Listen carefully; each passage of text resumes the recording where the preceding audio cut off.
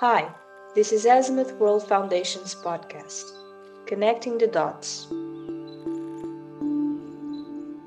With the help of our guests, we will be connecting the dots between matters of access to public health and safe water and the balance between humankind and nature among indigenous and rural communities. Hello and welcome to a new episode of Connecting the Dots. I'm Francisco, Azimuth World Foundation's Communications Manager. Just a quick reminder that you can watch this interview or read a transcript at azimuthworldfoundation.org/insights. That's azimuthworldfoundation.org/insights. According to Global Witness, 3 people are killed every week while trying to protect their land and their environment from extractive forces. Many are indigenous peoples whose stewardship of their territories has been key to the maintenance of balanced biodiverse ecosystems. Drilling, mining, logging, intensive agriculture, the threats are too many to count, as are the ways in which they affect these communities, whose relationship to the land is often their material, cultural, and spiritual backbone. Indigenous rights are not only violated by these aggressors, but also by governments who fail to implement crucial articles of the United Nations Declaration on the Rights of Indigenous Peoples, such as the right to free, prior, and informed consent. More than ever, indigenous communities need legal assistance to protect environmental defenders from unjust criminalization, to identify and take legal action against invaders, to hold aggressors responsible, and to guarantee that the laws that are supposed to protect indigenous communities are enforced and implemented. That's exactly the kind of support that EDLC, Environmental Defender Law Center, has been providing for over 20 years. EDLC finds private lawyers to work for free on the behalf of communities looking for legal assistance, but also provides resources and grants. The organization specializes in cases of international significance where innovative legal strategies can be developed and later replicated to help other environmental defenders. During this year's International Funders for Indigenous Peoples Global Conference, we crossed paths with EDLC staff attorney Fernanda Venzon, who generously shared with us extremely valuable insights from EDLC's vast global experience defending environmental defenders. It's a very difficult situation. The situation of the environmental defenders, they get attacked, they get kidnapped, they get jailed, and they really need legal defense against cases against them, but they also need to bring cases against those who attack them. We think it's very important that defenders fight back by bringing complaints against judges, corrupt judges, against prosecutors who, instead of bringing charges against the attackers, bring charges against the victims.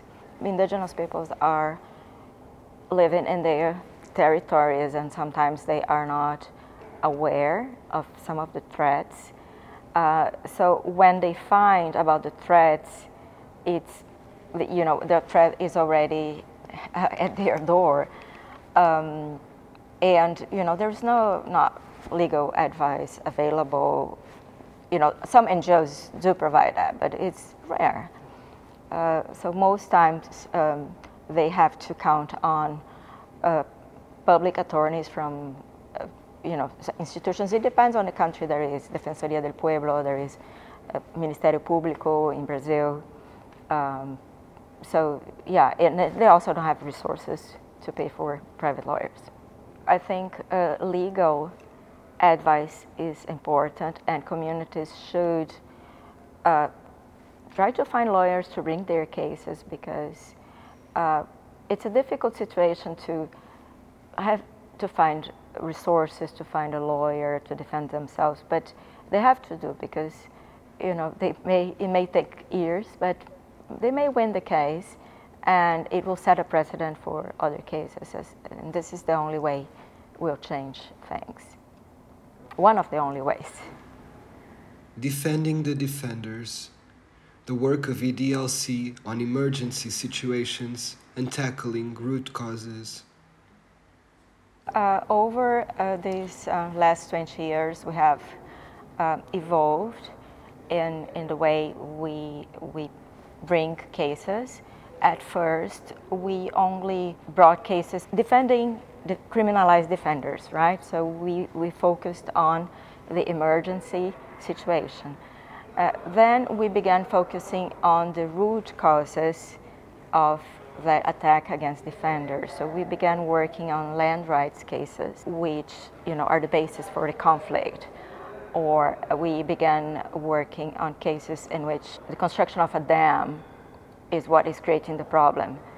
So how to challenge the construction of the dam? What are the human rights violations there? It could be a mine as well. It could be a road in the forest.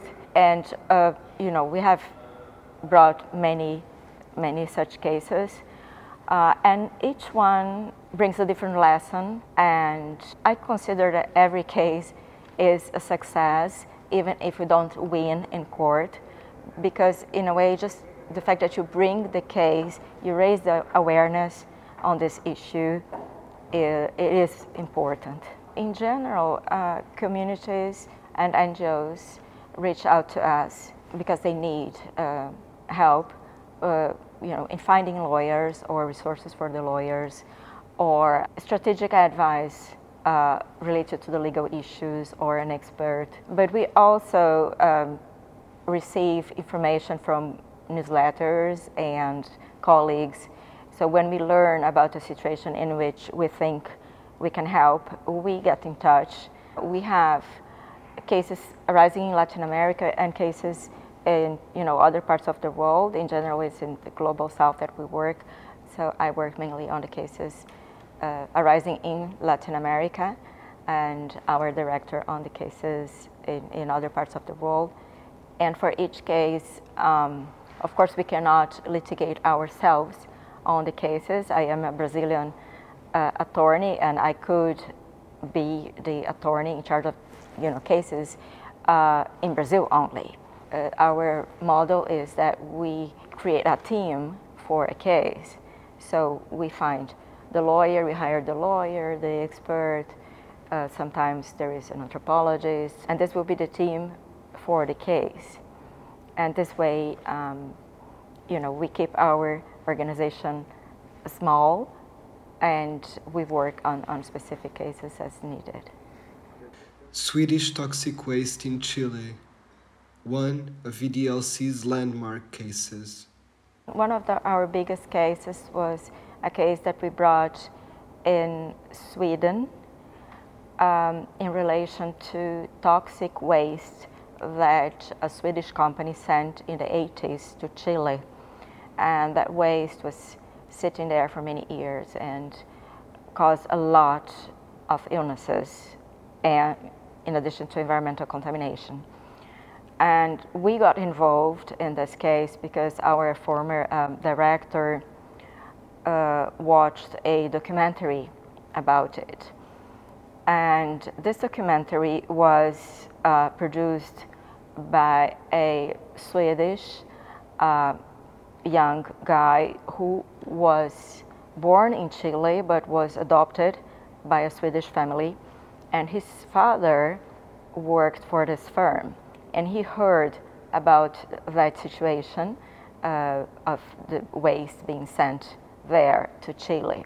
We moved mountains to bring this case in Sweden with, there were 800 plaintiffs, but of course they created an association of plaintiffs, and it was really challenging for an NGO like ours, which is not a huge NGO, to bring this case with very qualified lawyers. And we didn't win in the end in court, but this is a case in which we were able to prove that the company was wrong in the eyes of the public. There is also another documentary that was produced about this. It's called Arica. Deforestation and climate change, holding the Brazilian government accountable. So in Brazil, we realized that the main problem related to climate change is deforestation. Everyone knows that it's the most important cause of greenhouse gas emissions, and then it's agriculture and cattle farming. People from Europe, for example, think it's coal, it's energy production or transportation, but well, in Brazil it's different, it's deforestation. And in Brazil there is a law from 2009, but it established a limit for the deforestation in the Amazon to the year 2020, and the limit in square kilometers was 3,925 square kilometers. It was a calculation that was made based on an average of deforestation from previous years. But the fact is, the law says the government had to reach that amount in 2020. And it didn't. It was much more. So in 2020, I believe it was over 7,000. Then the following year, over 10,000. And the following year, which is the last year, over 13,000. We brought a lawsuit against the Brazilian government, asking the court to order the government to keep the deforestation rate at the level accepted by the legislation, or if not, to restore all the forest that was cut in excess. And this case is pending before the court, the federal court in Curitiba. And Curitiba is in the south of Brazil, it's far from the Amazon, and you may ask, so why did you file your case in Curitiba? We filed it in the south because we can file in Brazil anywhere before a federal court. You can file a case when the impacts occur at the national level.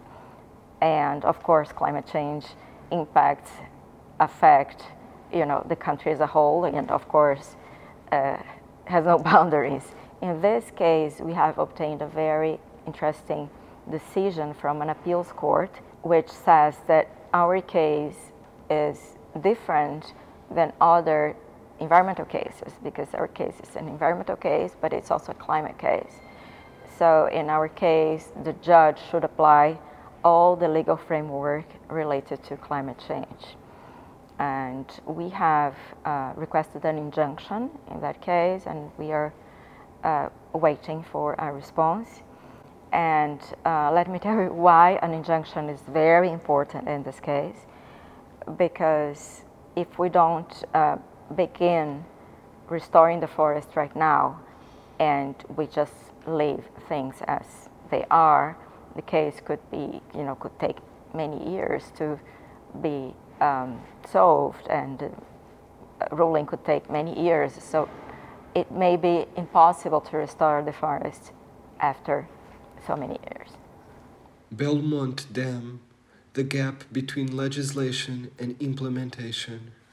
We always cite in briefs that we present in court all of the documents from the UN, from the Inter-American system, all those comments and recommendations and precedents are really relevant, because sometimes the judges in a small court, in a trial court in the countryside in one of these countries is not aware of these documents. So it is important to bring them. But the main problem that I see is that sometimes the courts take too long to decide, and they push the decisions for later. Let me give you the example of the construction of the Belo Monte Dam in Brazil. In this case, it is a dam affecting at least 2 indigenous communities, which are very close to an area that was going to be dry because the river was going to be diverted. There were several cases in court, and the courts decided that the right to be consulted would be respected in due time. Then the environmental authorities went visit the communities and they said, this is just a visit, this is not a consultation. Later, they claimed that the visits had been the consultation. And then, when it was time for a permit to be granted to the company building the dam, the authorities within the government who were supposed to read the documents and analyze the documents related to consultation, they said, well, we didn't have time to read through the material. We recommend that this license not be granted. And then the head of the environmental agency just granted the license 1 day later. So what the courts did about that, delayed that decision for many, many years. So it's something that needs to change. Even if we get the best legislation and the best documents, if they are applied too late, then it's just a situation in which there can be compensation, remediation, but the rights have not been respected.